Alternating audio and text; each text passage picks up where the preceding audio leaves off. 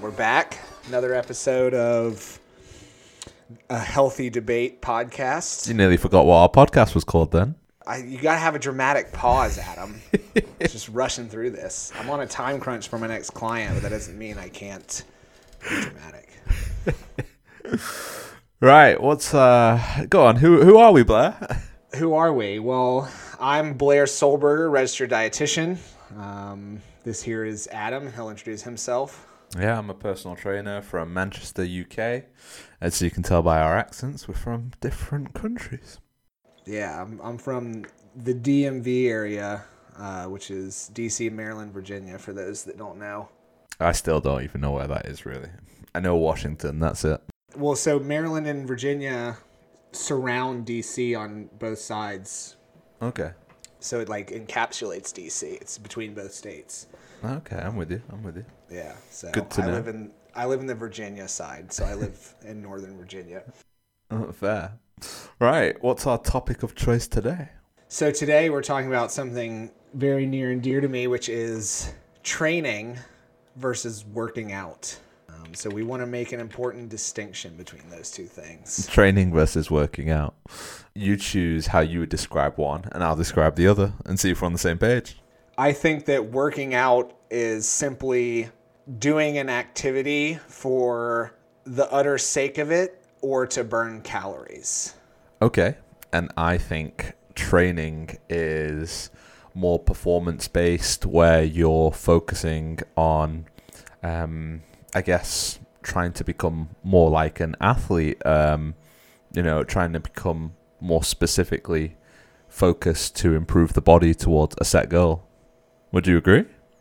I agree with yours. Do you agree with mine, or would you have anything? Yeah, I'm with you. Okay. So yours is All basically like another term for exercise, I guess.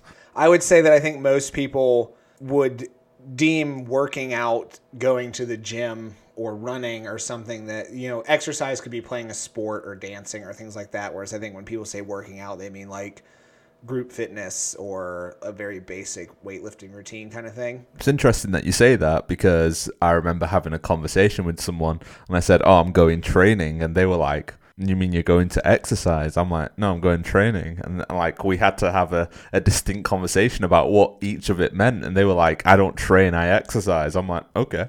For all intents and purposes, I am not a big fan of working out. Why not?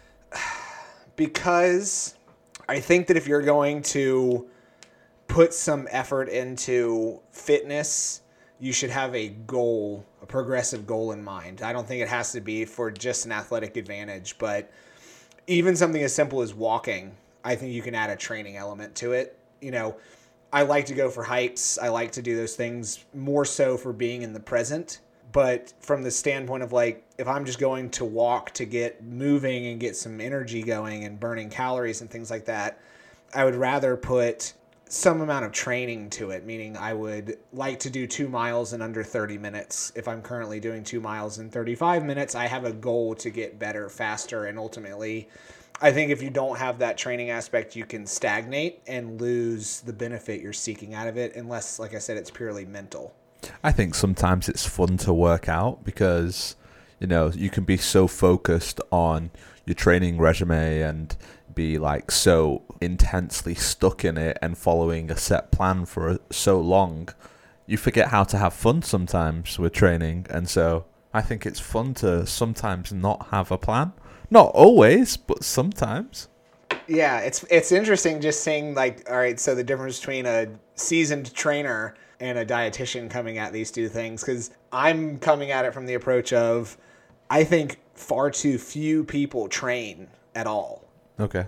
I think most people just work out. They don't track how much their bench or lat pull or whatever their activities are, their exercises are improving. They just go because they should, and they lift and they do their thing and they go home.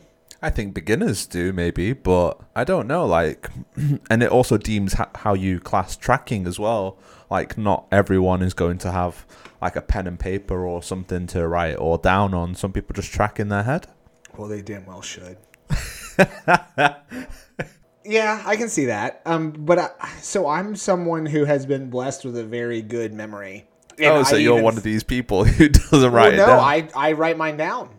Okay. Because I have definitely, since I've started writing down, noticed certain exercises I would wind up doing because I would focus on my primaries and then, okay, yeah, sure, deadlift's going up, but once I started tracking, I realized I didn't go up in either rep or weight on lat pulls or pendlay rows or things, so I think you can ignore other accessory lifts and their progression. And sometimes you just forget, it's been 2 weeks since I had a chance to come bench. What did I do last time? What was my progression? Do I remember every single rep, weight, etc.? So I think it's easy to overlook details if you're not training and just going and working out and hoping you're getting stronger.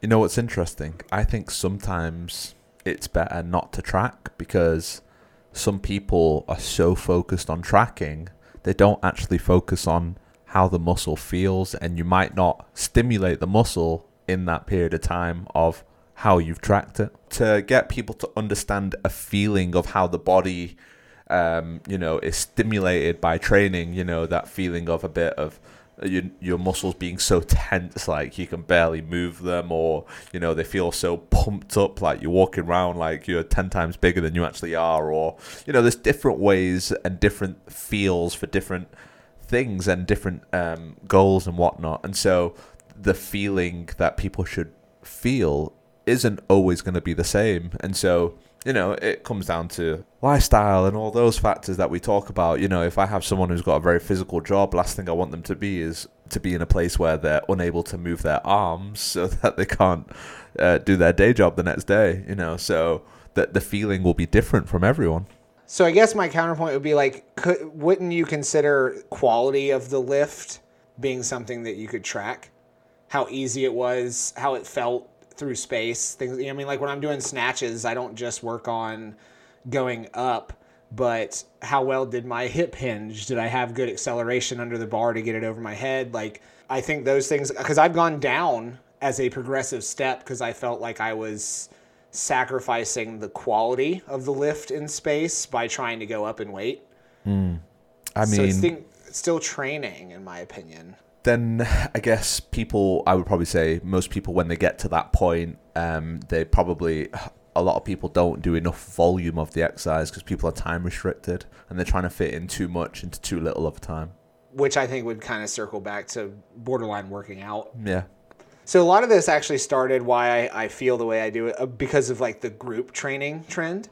Okay. And I think it stems even more so from the budget personal trainers. Not saying you can't get someone who is very detailed at their craft at a typical dirt cheap box gym, but more often than not, just going in through observation, you see people doing absolutely horrid kettlebell swings and absolutely horrid form on deadlifts and things like that, and the trainer's just kind of there for accountability and counting reps more than correcting and directing. And then I think you take that and amplify it when you do these group fitness classes where it's a circuit training, or I guess Metcon is the term now, where it's stations of exercises and they're do these for this amount of time, and that one person is not able to pay enough attention to every single person at every single station to make sure they are doing things properly.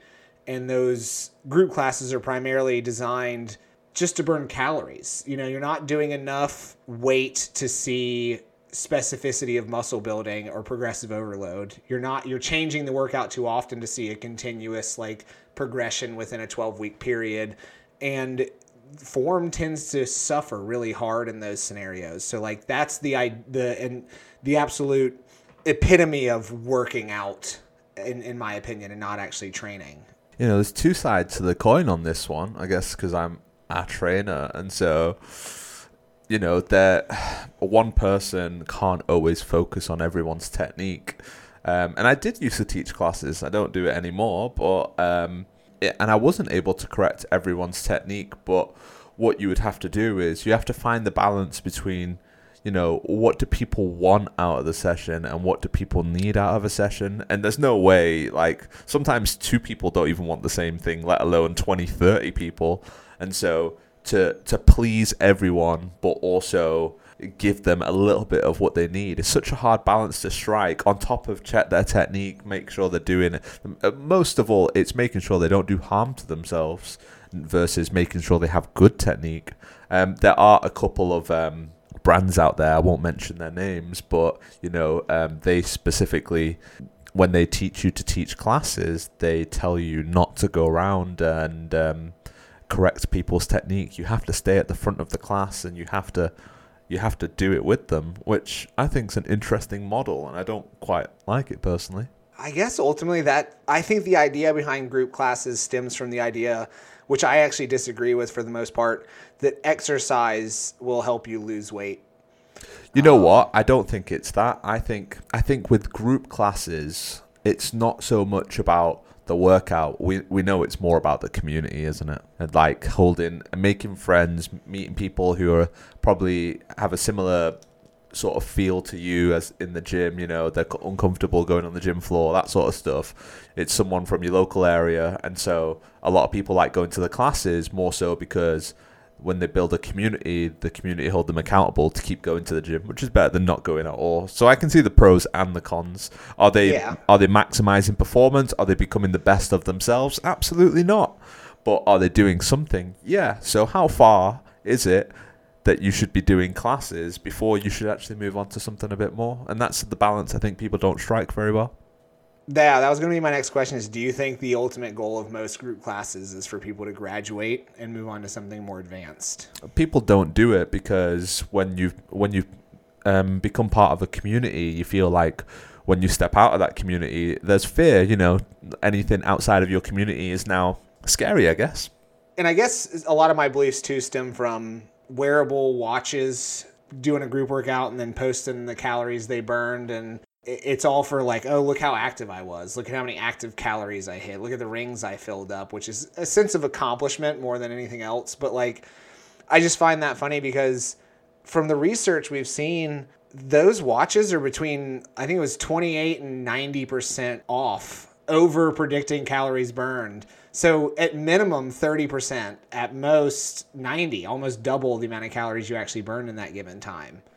It's interesting because so many people have become reliant on like wearables and like watches and trackers these days, and I think they're great indicators to get people moving. Again, we're talking about your general beginner who probably doesn't move and needs something to make sure they do a little bit of movement, because like Joe Bloggs over there just sits on the couch and like works from home all day, so he never gets any steps in, and so it's perfect for someone like that just to get some movement in. But I guess the higher up you go up the ladder, how much should you really rely on it? I think at best I use it to count my steps, and that's about it. Obviously, I try and close my rings, but it's not compulsory at all to close my rings, because it's all about, you got to look at the measuring tools that you want to use, and sometimes these trackers, they only have set measuring tools, and you want to look outside the box a little bit. I don't know. I feel like you're a lot more forgiving. Yeah, because you know what? The reason why I'm more forgiving is because there's so many people doing exercise because of some of these wearables. Are they by any means getting the results that they should be? Probably not, but they're moving. And so I guess that's why I'm forgiving. And you know what? I get all the questions. I get a ton of questions from people going, oh, it tells me I burnt this many calories today, and they're like, why am I not losing weight? And that's because they're not burning that many calories. And so is it creating a misinformative society? Probably, because people don't understand what they're looking at and how they think it should work versus how it actually does work. And so in some ways, it's probably causing more damage than good, but at the same time, people are moving more than they were. So yes, I can see the harm, but I can also see the good. And that's fair. Like, I guess from a nutritional standpoint, I am not a fan of counting calories by and large, from the standpoint of the research does not support the 3,500 calorie model. If you were to track a 3,500 calorie a week deficit for 12 weeks, it only shows about 60% of predicted weight loss. So you lose about half what you should based on the math. Because 3,500 calories was supposedly quote unquote equal a pound of like fat loss or weight loss. What was it? Yeah, so 3,500 calories is supposedly 1 pound of fat. There's flaws in that research as well, which we can talk about on another episode. But ultimately, so the model is, it's kind of convenient. 3,500 divides pretty evenly by 7 to a 500 calorie a day deficit. But if you ate 500 less calories a day, that would be 3,500 calories a week, which would be 1 pound per week of fat loss. Yeah, I'm glad you said that because it's just clarifying. We're not saying you need to be 3,500 calories deficit per day because that's no food. Right. So that's a weekly deficit. 500 per day would be 1 pound of fat per week. So almost every personal trainer you've ever dealt with that gives you a calorie count, every online calculator or app, they're doing that basic model, which has massive holes in it. It does not meet the predicted weight loss from the mathematical standpoint. However, the energy in versus energy out model, as far as being accountable and honest with yourself, if I am tracking, I'm going to be more diligent about making sure my portion sizes are correct. I'm not going to sneak as many foods. It's not doing me any good if I'm spending the time tracking Cheez-Its to eat 5 or 10 of them while I'm weighing out one. So those kind of things tend to be tightened up a little bit, the mindless eating. So I think there's benefit of tracking calories. I just don't think it's this time-tested equation of weight loss that it's come out to. And I think that's the same kind of thing you're talking about. Like, no, you're not burning the calories with the watch that it says you are, but it is giving people something to work towards and getting them moving when they may not have been previously. So it's like it's doing something. It's just not doing what people think it's doing. I will agree from the standpoint of the beginner couch to 5K kind of mentality where, getting up and doing, and I talk to my clients all the time where it's like, if you can't do an hour a day, which is what your doctor tells you to do 10 minutes a day, because that's an hour and 10 minutes a week as opposed to 0 minutes a week. I do like a minimum baseline approach to get started. I think that there is a point where everyone who, if they start becoming consistent and want to take it seriously and see maximum results, needs to switch to training in some manner to progress. Yeah, I guess I'm in agreement. So yeah, we're in the same place here. Yeah, it definitely felt like we were going off in two different directions. No, it's just making sure we explore both sides of the argument because I don't want people thinking that there's only one way of being able to gauge what everything's all bad or everything's all good, but there's pros and cons, and people should make their own decision based on seeing both sides of the coin. I do want to circle back and give some context because I made a pretty bold statement earlier that I don't think exercise is a good tool for weight loss, which I guess could ultimately be its own episode as well. So what I mean by that is the classic statement or adage is you can't outrun a bad diet. If you are trying to control your weight by starting with fitness, I think fitness is arguably the healthiest thing you can do for yourself, whether exercising, working out, training, whatever you want to call it. There is no argument, honestly, in my opinion. It's healthier. Research has shown it's healthier to exercise and smoke than it is to not smoke and be sedentary. Research has indicated that a healthy amount of exercise can diminish the effects of sleep deprivation. And we all know how important sleep is. And if you don't, we'll have an episode on that too.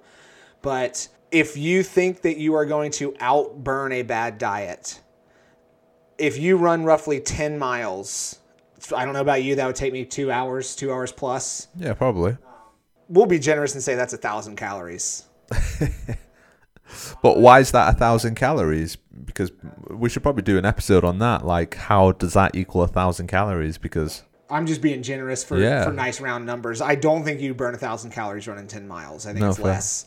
But just to be round, 1,000 calories, 10 miles. So we'll just say it's 100 calories an hour or a mile for running.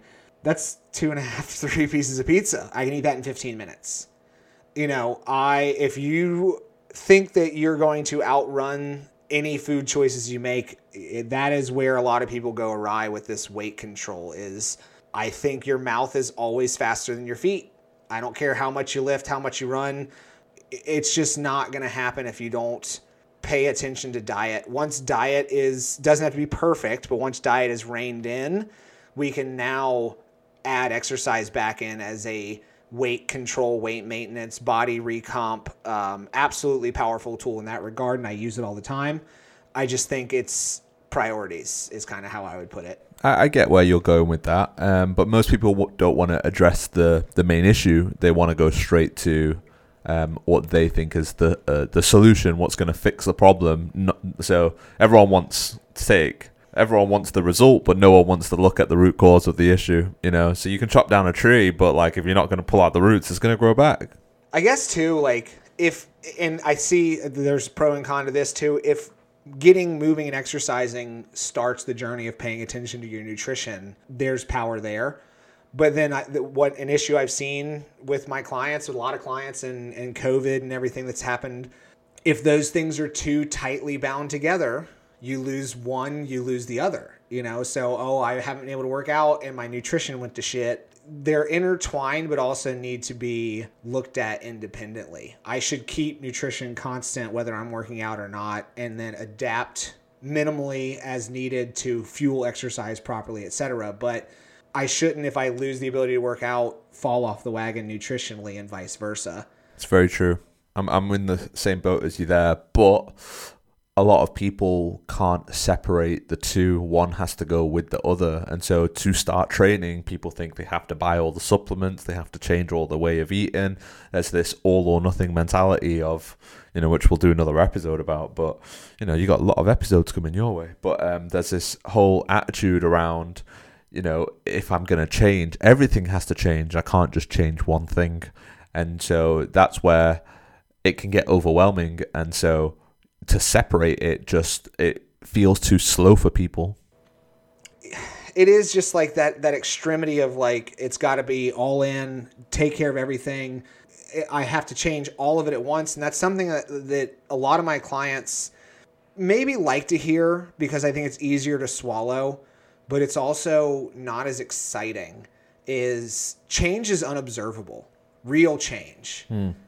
Change that lasts, you don't see happening. It's slow, it's subtle, and then all of a sudden you look back 2 years and you're like, when did I become someone who drinks seltzers instead of sodas? Yeah. It's not as glamorous or fun as lose 30 pounds in 30 days, but I would rather lose half a pound a week and be down 26 pounds by the end of the year than gain and lose 30 pounds and be down 0 by the end of the year. And that's the unfortunate truth for most people is slow, steady, the tortoise and the hare. Like that is how real change happens and how it lasts. And that's where people go wrong. Unfortunately, if it's not happening today, it's not happening at all. They want to win the race before they take the first step. Absolutely. Right. We have one more thing that we were going to talk about before. We're coming up close to half an hour now. So you wanted to talk about HIIT training. For those who don't know what training. For those who don't know what HIIT training is, it's high intensity interval training. Why did you want to talk about HIIT, Blair? And I think this is great to have you on here to talk about this with. So actually, I think this should be a fun one to have Vaughn on too. I feel like we could do it again. Going, yeah. So I think HIIT has kind of taken over as this be-all, end-all answer to fitness. And everything is HIIT based. Oh, it's HIIT this, HIIT that. High-intensity interval training is absolutely outstanding when done correctly. I think it's a great modality. If you want to become a faster, more efficient runner, it is foundationally through HIIT training, not running farther and farther. If you want to increase your creatine phosphatase system, you do it via high-intensity interval training. For those who don't know what your creatine phosphate system is, that's your energy system to explode more, do more explosive work. Right. Anaerobic, short duration, power-driven movements. So ultimately, I think it's been taken over where like a lot of it is not even HIIT, but now if it's HIIT, it's cardio. Not true. We have that on the docket at some point too. This cardio term, but so like I just think it's kind of become like a trendy bullshit thing in nutrition or fitness that like HIIT is everything and that's the only way to lose weight and, it just shreds fat. It's the intermittent fasting of the fitness world. It's also unfortunately not helping that a lot of these influencers who post workouts, they are posting themselves doing HIIT workouts as well. And, they're claiming that's how they're getting their body. But, and there might be a tiny contribution of them doing that because they don't have enough time to do a full-length cardio session. But most of it's going to come down to their way of eating. So there's a misunderstanding about HIIT. I read somewhere that you don't burn as much as you think doing HIIT. So for a long time, I think a lot of people believe that you were burning fat for up to 48 hours after doing a HIIT session, which pushed its publicity and popularity. And then I can't remember where I read it, but I read that you actually only burn, I think, about an extra 80 calories a day from doing HIIT. That's it. An extra 80 compared to normal. That's not even a biscuit. Like you said, 24 to 48 hours, your excess post-exercise oxygen consumption was was elevated, but it went into fat burn, fasting mode, instead of cardio or carb burn. It got like blown out of proportion that might have been true in one study, but I mean, if we can find the study and dive into it, I'm willing to bet that was a very extended HIIT session, not 5 minutes of jump lunges or running 6 sprints for 100 meters, which is what people tend to burpees, and they're like, oh, but it shreds fat for 48 hours. It's like, there's always a caveat or more details that, it's not just like do a little bit of HIIT and you're shredding fat for 48 hours. If it was that simple, we'd all do it, right? Right. And at the end of the day, like sitting on the couch burns more fat than going for a run. Explain that percentage for me. Wise. Your RER, your RQ, which is what determines what substrate you're utilizing, is lower in fat burn. Fat is a low intensity fuel. Yeah, I'm with you. The lower your intensity, the more percentage of fat you're burning. Sitting on the couch, you're burning nearly 100% fat. But the caloric expenditure is much, much lower. The amount of energy you're utilizing. So you will burn more energy going for a run. It'll be carbohydrate energy during the run. And then it will turn into fat loss if the deficit maintains. You're talking about if people don't eat, people just sit down. There's no... Like, they're not overeating. They're just sitting around in a calorie deficit. They're just sat on the couch. They could burn more fat. It's an extreme example. Well, what I'm highlighting is I'm not even tapping into the nutrition side of things. From a percentage standpoint of energy burned, almost 100% of the energy burned sitting on the couch is from fat.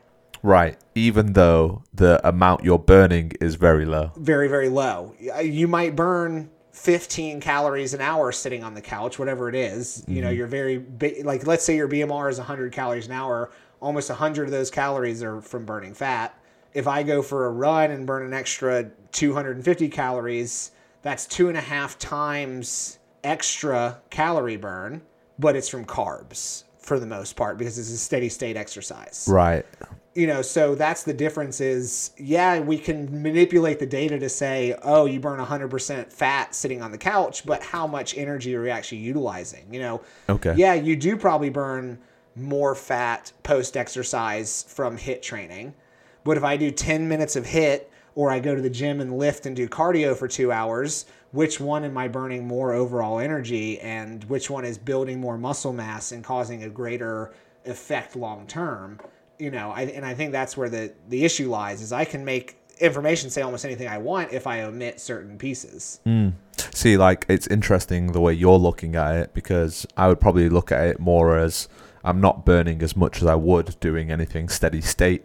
So if I'm only burning an extra 80 or 90 calories a day, whereas I could walk and I could burn the same amount of calories in the same amount of time, but the difference being is HIIT training could absolutely knacker you out, tire you out, and you just won't be able to function properly for the day, initially anyway.